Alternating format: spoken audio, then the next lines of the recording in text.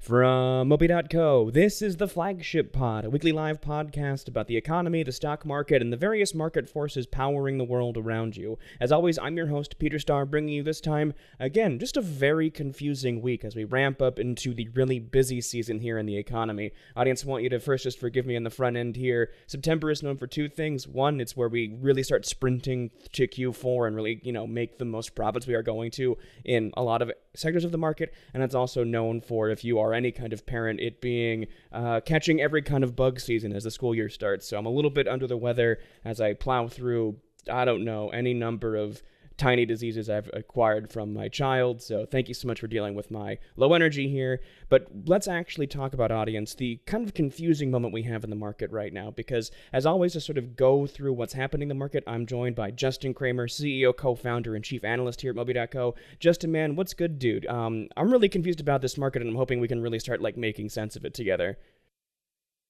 Yeah, definitely. The summer's over. People are starting to get back into it. Obviously, inflation, everything the Fed's doing is front of mind. So there's a lot to discuss today. It seems like every week in the market just brings a new set of mysteries. Exactly, and this particular back half of this week, this first week of September, is bringing some of the most mysterious bifurcating indicators I've seen in a really long time. The Dow right now is pumping, Bitcoin and the Nasdaq are popping. Bitcoin's up 10% just today alone.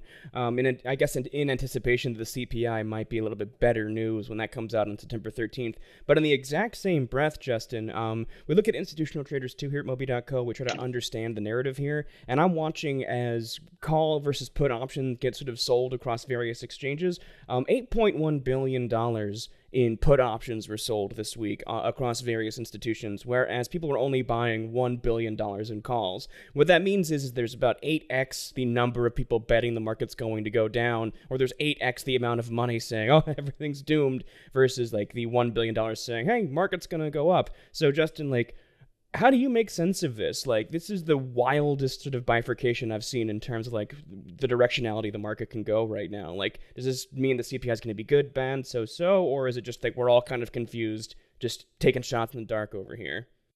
Yeah, and it's a good question. Just to clarify on that, for those of you not familiar, basically, traders, investors, all will buy options to hedge their bets or to bet on the direction of the market. So if they're buying call options, they believe that the market should go up over the next several months or whatever the time period will be. And if they're buying put options, they are betting that the market will go down, or at the very least, if it does go down, that they can protect their portfolio. Usually it's in somewhat of a balance. It obviously skews one way or the other. But in the last month, there's a number that really just stood out that we'd never seen before. And to Peter's point, that's the $8 billion worth of put options versus the $1 billion in call options. So that outsized kind of metric is really extreme. So extreme that the last time we actually saw this was in 2008, which I know people always point to individual metrics and say, this was the last time it was this bad, and this is ultimately what happened. It's no two events are exactly alike. So I don't want people who are listening to this right now saying, oh, okay, well, the last time this happened was 2008. The market crashed. Clearly, that's what's going to happen next. So that's not what we're saying. But what we are saying is that investors are really cautious right now. Things slowly seem to be getting better, going in the right direction, but it's not necessarily over. Jerome Powell really has been standing firm on this inflation goal, ultimately to bring it back to the 2% target, which is still a long way away. And I think the way to interpret this right now is that, again, investors are scared. They thought this would be over by now. It's not. It looks like it might be done next year.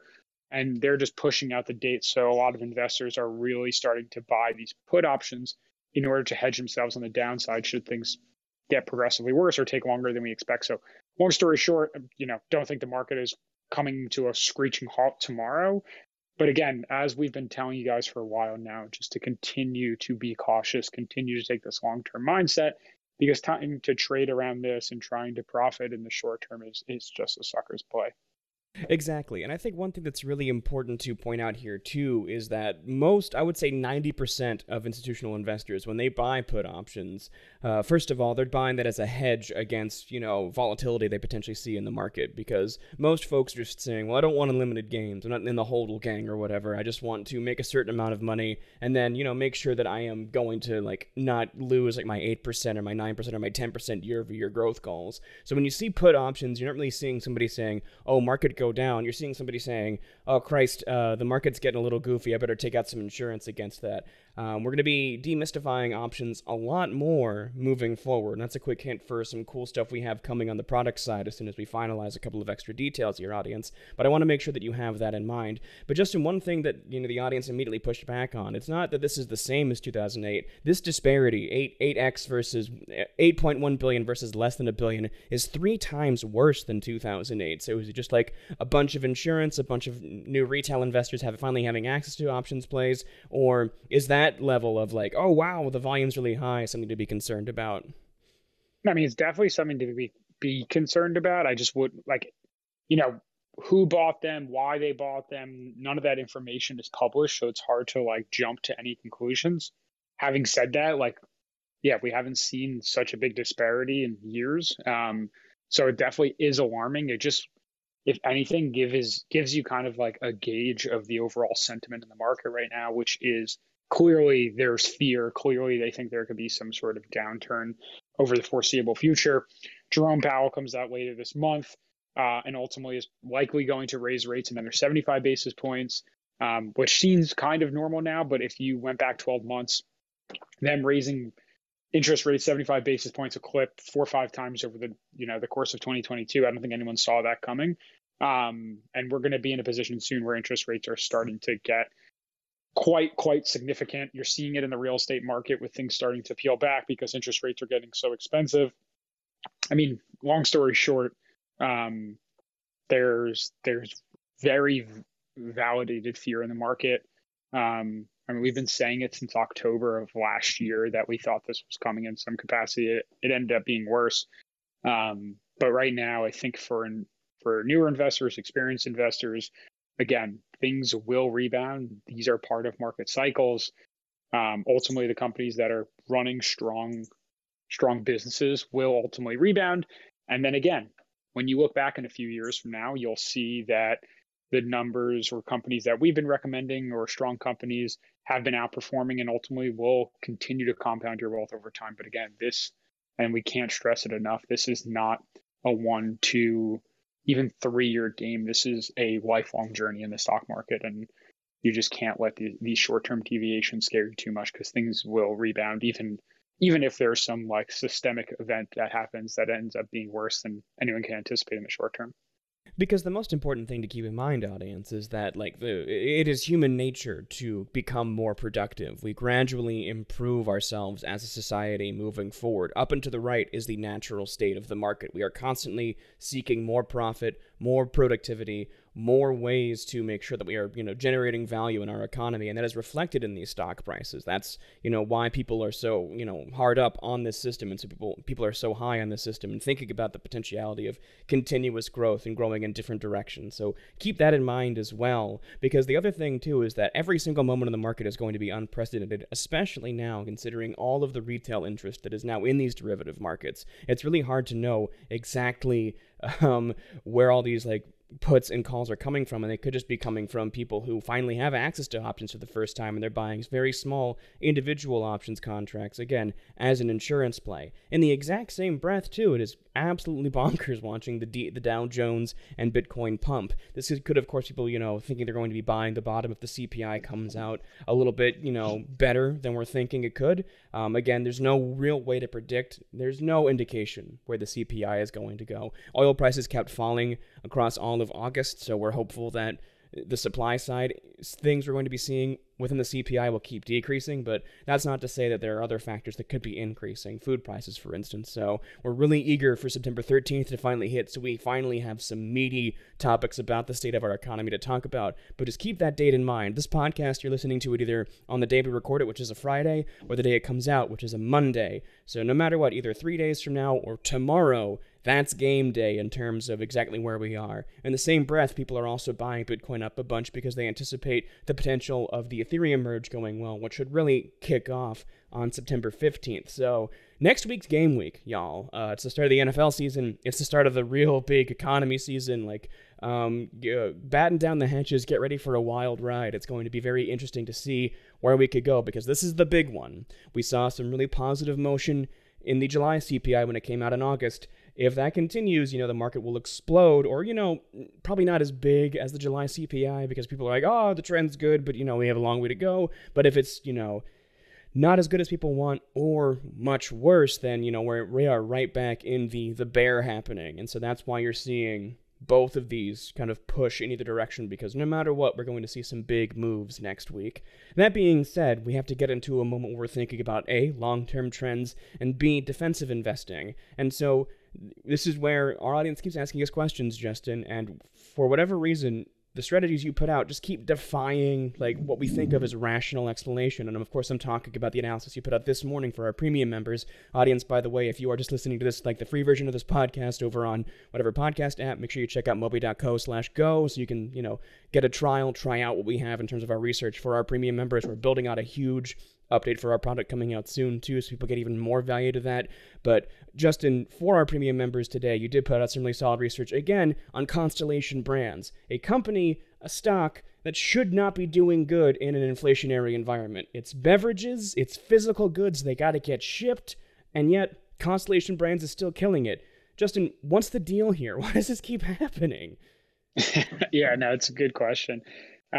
So for those of you unfamiliar, Constellation Brands, you might not have ever heard of them, but you've definitely heard of their subsidiary companies. They are one of the largest beverage distributors in the world, and they own popular brands like Modelo, Corona, Svedka, a bunch of brands across beer and spirits, and they also have some major holdings in the cannabis space. So they might not be known at the household level, but they are definitely known at the brand level. And so for them right now, to your point, beverages shouldn't be doing well, but defensive beverages like, adult beverages, those actually do well in recessionary periods. It might be a little counterintuitive, but historically those have done really well. And what's even kind of better past that is that Constellation Brands' business has only been rebounding over the last few years, and they've been making some really smart moves along the way. One of the first smart moves they made was to work on their supply chain before a lot of these supply chain issues came to bay. For example, like Tesla, one of the reasons they're doing so well is because and we've heard us talk about this on the podcast a bunch, they're becoming vertically integrated. So what that means is they're relying less and less for all the raw materials, for the production, for the manufacturing of their cars, and trying to do more and more in-house. They don't have to worry about any supply chain issues or external issues. And so Constellation Brands is actually doing the same exact thing, and they're doing it. They started doing it years before this really started becoming an issue. Not to get too off track here, but we've talked about this also before. Globalization was this big trend over the last 30 to 50 years, where companies were outsourcing a lot of parts and labor to other countries where it's cheaper, so that they could either give us as consumers goods at cheaper prices, or ultimately they could juice their profit margins. This year, over the last year or two, it's really come to an issue as the world shut down and these supply chains got really stunted. Companies were like, hey, maybe we should have some sort of reserve or backup in case this is to happen again. And so Constellation Brands kind of was ahead of this shift and has been actually building and buying more factories, specifically in Mexico, to help manufacture and distribute a lot of their adult beverages. So they have 3 new plants coming. There's one that should be live next year, another one that should be live the year after, and they have a really big facility that's 3x the size of the facility that's ready next year. That'll be opening up in 2026 and 2027. And basically those 3 facilities are going to help them not have to rely nearly as much on others for their supply chain issues. Investors have seen that, they love it, and the company has been doing really well, and you've seen sales rebounding over the last year or two. So long-winded answer, but basically Constellation is not only, just a strong company that's growing and selling more of their beverages, they're also doing it in a really responsible way, making the necessary investments now to be stood up for the next 10 to 20 years of success. So this is a company we've loved for years. Everything we're seeing tells us we'll continue to love it for years to come. And if you're looking to get involved in like a very defensive space, like beverages, where it's not as cyclical as like tech companies, this is a really good way to kind of park your cash in an investment that shouldn't be too volatile. It'll give you steady growth and just be kind of the backbone of your portfolio in times like this. And I love that. And as we think about defensive investing too, Justin, is there anything outside of like straight utilities we're looking at in terms of our long-term narratives? Or is it just like energy utilities and sort of like your less volatiles as you think about whatever direction the stock market could go? I mean, there's a lot of really interesting ways. So like right now, everything is very, very driven by the macro. I mean, if there's anything you take away from this podcast, the number one thing is to not fight the Fed. You might be hearing it elsewhere. If you're not familiar with what that means, basically the Fed sets its policy with interest rates and ultimately with how much money they pump into the economy. And if they are being accommodative, it's good. And if they're not, then it's bad. And when I say that, what I mean is good for the market. If ultimately the Fed is rising interest rates, pulling money out of the market, history has shown us that the markets really can't grow in an environment like that. And so when we're saying don't fight the Fed, it's what you see the Fed doing. Don't try and invest in stocks like tech names thinking they're going to reverse anytime soon, even if they're doing well, because the Fed is more important than the individual economics of the company. So right now we are watching what the Fed is doing and trying to be smart around it. So to your point, utilities, energy, defensive staples, those are names and sectors that will do really well. And then we have to find the stocks within them that would do well. Constellation Brands is definitely one of them. There's a lot of energy names we've talked about before. Our number one pick in the past that we've resurfaced this year again is a company called Texas Pacific Land Trust. They're up over 50% this year, which is insane if you think about how much of the market is actually down. So there's definitely ways to be smart and invest in the right ways, but ultimately need to be very, very aware of what the Fed is doing, because this isn't a bull market right now where everything goes up. We need to be paying more attention and invest in smart defensive names right now.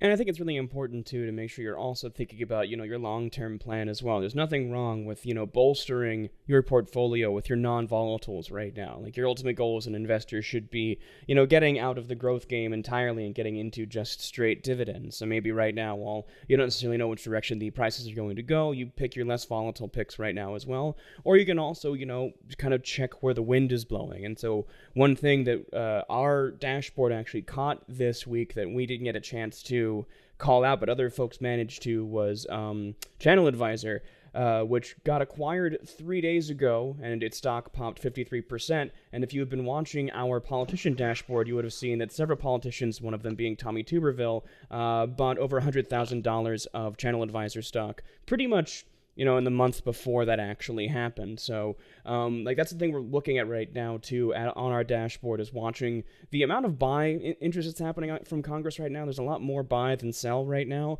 And Justin, what have you seen in terms of, directions that various stocks are going based on, our Congress tracker? Have you seen anything else that's been going down, or is there anything else that you think we should be looking into as we sort of, watch, how these trades are playing out with people who have borderline insider information? The legality and corruption here is it's gray area at best. If you can make it work for you, may as well make it work for you, right?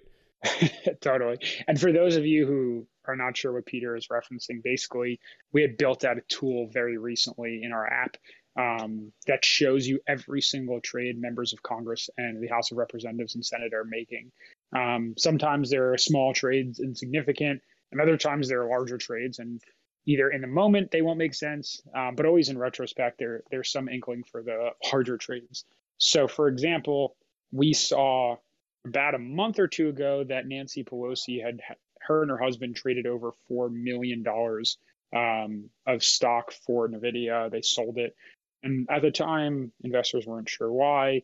And then the U.S. government comes out earlier this week and tells everyone that the NVIDIA and AMD and a bunch of these other companies aren't allowed to sell semiconductors anymore to China for national security reasons and a bunch of other reasons. So when Nancy Pelosi sells $400 million worth of stock a month ago, we might not have known why, but then we see today, well, we would assume that there was some sort of corruption and she knew that that was happening in some capacity. Once it was announced, the stock fell off of a cliff down like 20, 30%. And she got ahead of that. So the long-winded way of ultimately getting at that, we built this tool so that if you see trades, whether they do or don't make sense, it's something to double click into so that if you're buying a stock, you see all these insiders selling it, maybe they know something that you don't, and vice versa. If they're buying a stock and you're selling it, maybe again, they know something you don't. You shouldn't be making, decisions based off of this tool, but it can be used to supplement what you're already doing so that if you are going to buy a name and you see all of them buying this name as well, that's just another bull signal for you in the right direction. So really cool tool. I would highly recommend checking out. It's free, whether you're paying for Moby Premium or not. It's just, at the end of the day, even if you're not investing with it, it's just cool seeing what like these insiders are buying and fun conversations to have with your friends at the very least. And what's really important, too, is that you're using this, again, as a means by which to inform what you're thinking about as you invest, right? So the main thing that I'm doing right now is trying to understand, as I look through our dashboard and see various things go a little bit outside what I might expect. The number one thing that has been catching my eye is that there's been a bunch of buy and sell pressure for Formula One stock. We've been really happy with our price target for Formula One. That's been doing pretty well since we called out their potential for growing here in America. They're still growing really strong, but revenue is tough in a period like this. It gets a long-term play, but we're seeing a lot of sell pressure for Formula One as well as a lot of buy pressure for Formula One. Same thing for like Apple and Microsoft. We're finally seeing buy pressure on the congressional side come back, and so once again, we're just looking into trying to make sure we understand what's happening there. And audience, if you are even if you're not a Moby.co member, just check the link in the description, or if you just want to like jump right now, that's moby.co/blog/politician insider report with hyphens between all those words. But I'll have a link in the description for that for you to check out, so you can kind of see a broad-based dashboard. It's hard to get individualized trades, but you can kind of like use these and then double click into them and get a better sense of where the market is going, because again, we're in this really wild period of a lot of noise, not a lot of signal. Like, it's a very signal free period of the market. We're trying really hard here to understand where the market is going, but until we get hard data, that is the CPI on September 13th. That is the sort of like confirmation that the Ethereum merge has started and is in process sometime around September 15th to the 20th, maybe even the 25th.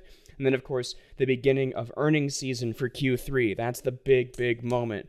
Everything comes down to October and like the middle, and sort of like everything comes down to all of October and a little bit the beginning of November as we watch Q3 earnings. If we've seen companies weather the storm and inflation get under control, we're going to zippity-doo-dah right out of this bear cycle, maybe. And if we don't see that, we're going to see an extended, kind of mediocre bear period, probably. Like, not even like a spectacular collapse, but just, we're not in the predictions business. That's just kind of like what the numbers look like right now. So again, everything's up in the air right now, but our first true indication of where we're going in this market is that date, September 13th. So, audience, really appreciate you being here with us as we've sort of like sifted through all the noise, trying to find even the smallest scrap of signal before that moment. We're going to have an absolute blowout of a podcast next week as we think about this.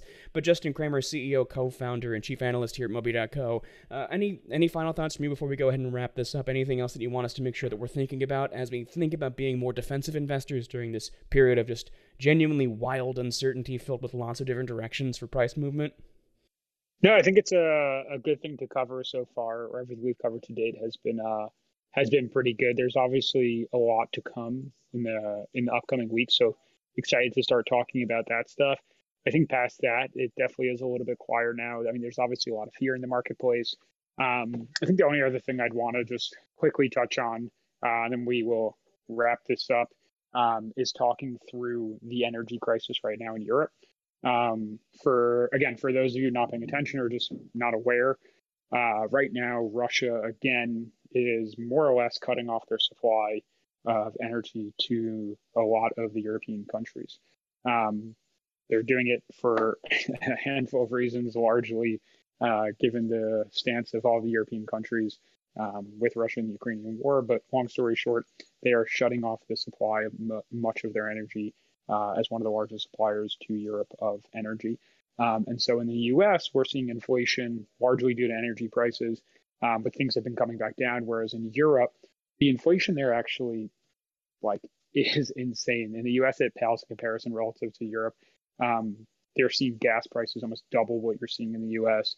You're seeing potentially double digit, over 20% inflation in some European countries. So for those of you who are based in the US, which is a majority of our audience, a lot of the names here are starting to rebound as things get better. But in Europe, a lot of these companies are going to be subject to pressures that they don't see here. So something just to be very cautious of, very aware of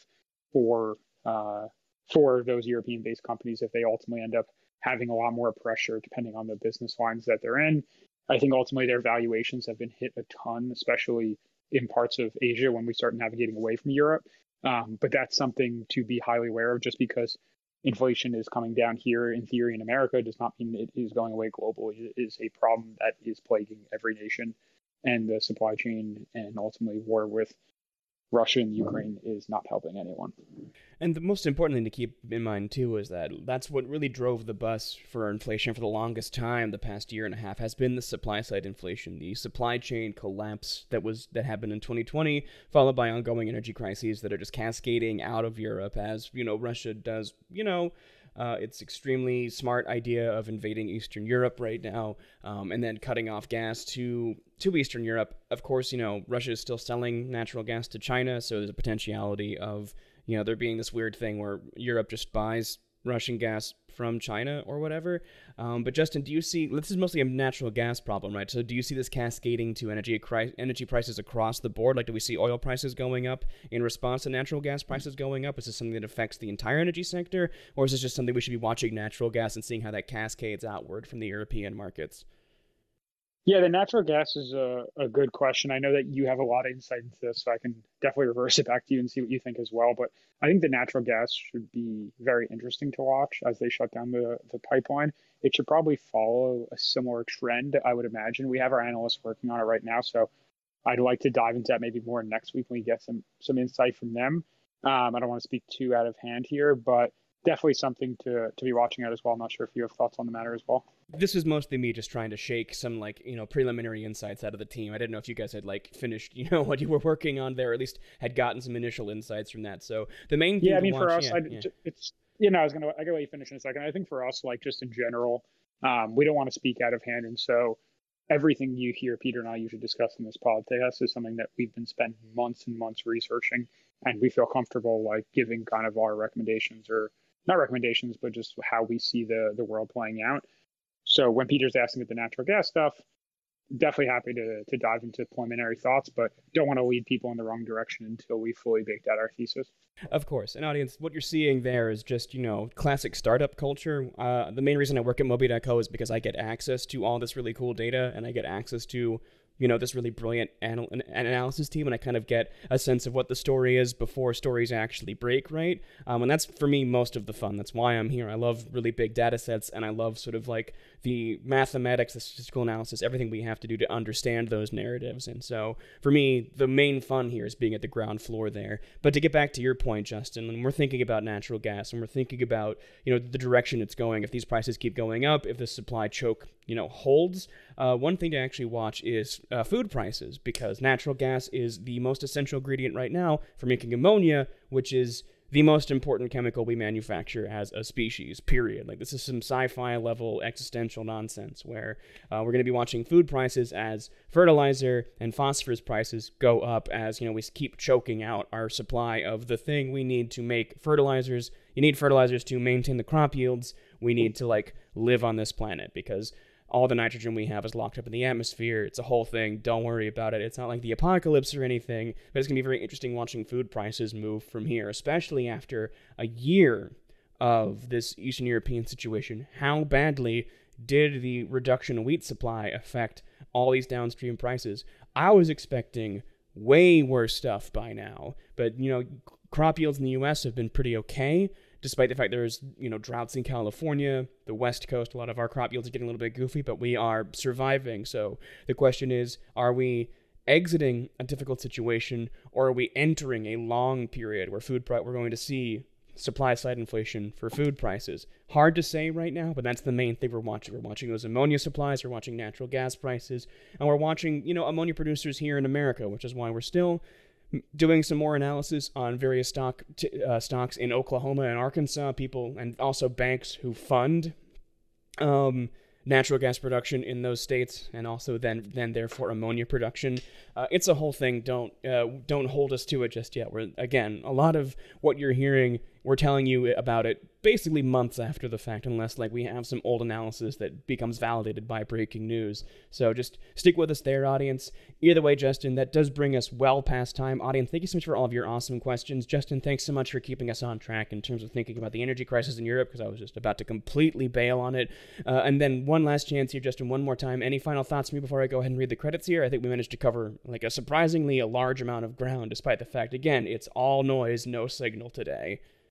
Yeah, no, I think that's a really good point. To exactly to that point, I think we need to ultimately wait until we can get some clarity from the market, from stocks, from the Fed as to what's going on. Anything you hear over the next week or two until more concrete things come out is likely just noise. So try and filter it out. Continue, being that long-term investor. Sorry to sound like a broken record, but that's really what we want to focus on, is just material impacts and material changes to the market, not day-to-day headlines that CNBC is trying to get you to click on.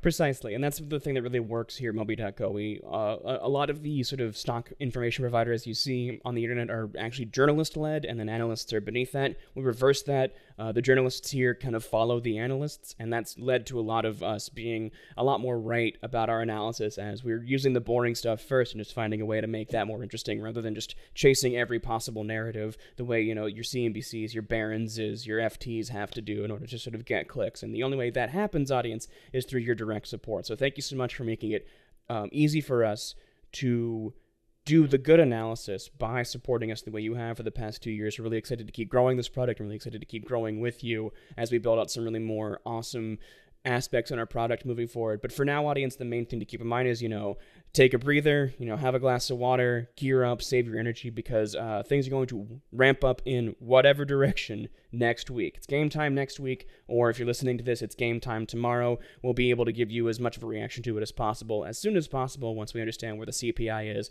and how the market reacts to it next week. Either way, audience, thank you so much for listening. Just so you know, audience, this podcast is produced and hosted by me, Peter Starr. All the intellectual sourcing for our podcast comes from our analysis team, which is led by our CEO, co-founder, and chief analyst and partner here, Justin Kramer, here on this podcast. If you have any questions for us, you can hit us up either at hello@moby.co, or understand that this podcast is recorded live on Discord. You can find a link to our Discord in the link to the podcast, in the link of the podcast description below. Any other questions for us, hit us up again via email. Otherwise, audience, thank you so much for listening. And as always, we'd like to leave you with peace, love, and incremental gains. Everyone be well. Thank you so much.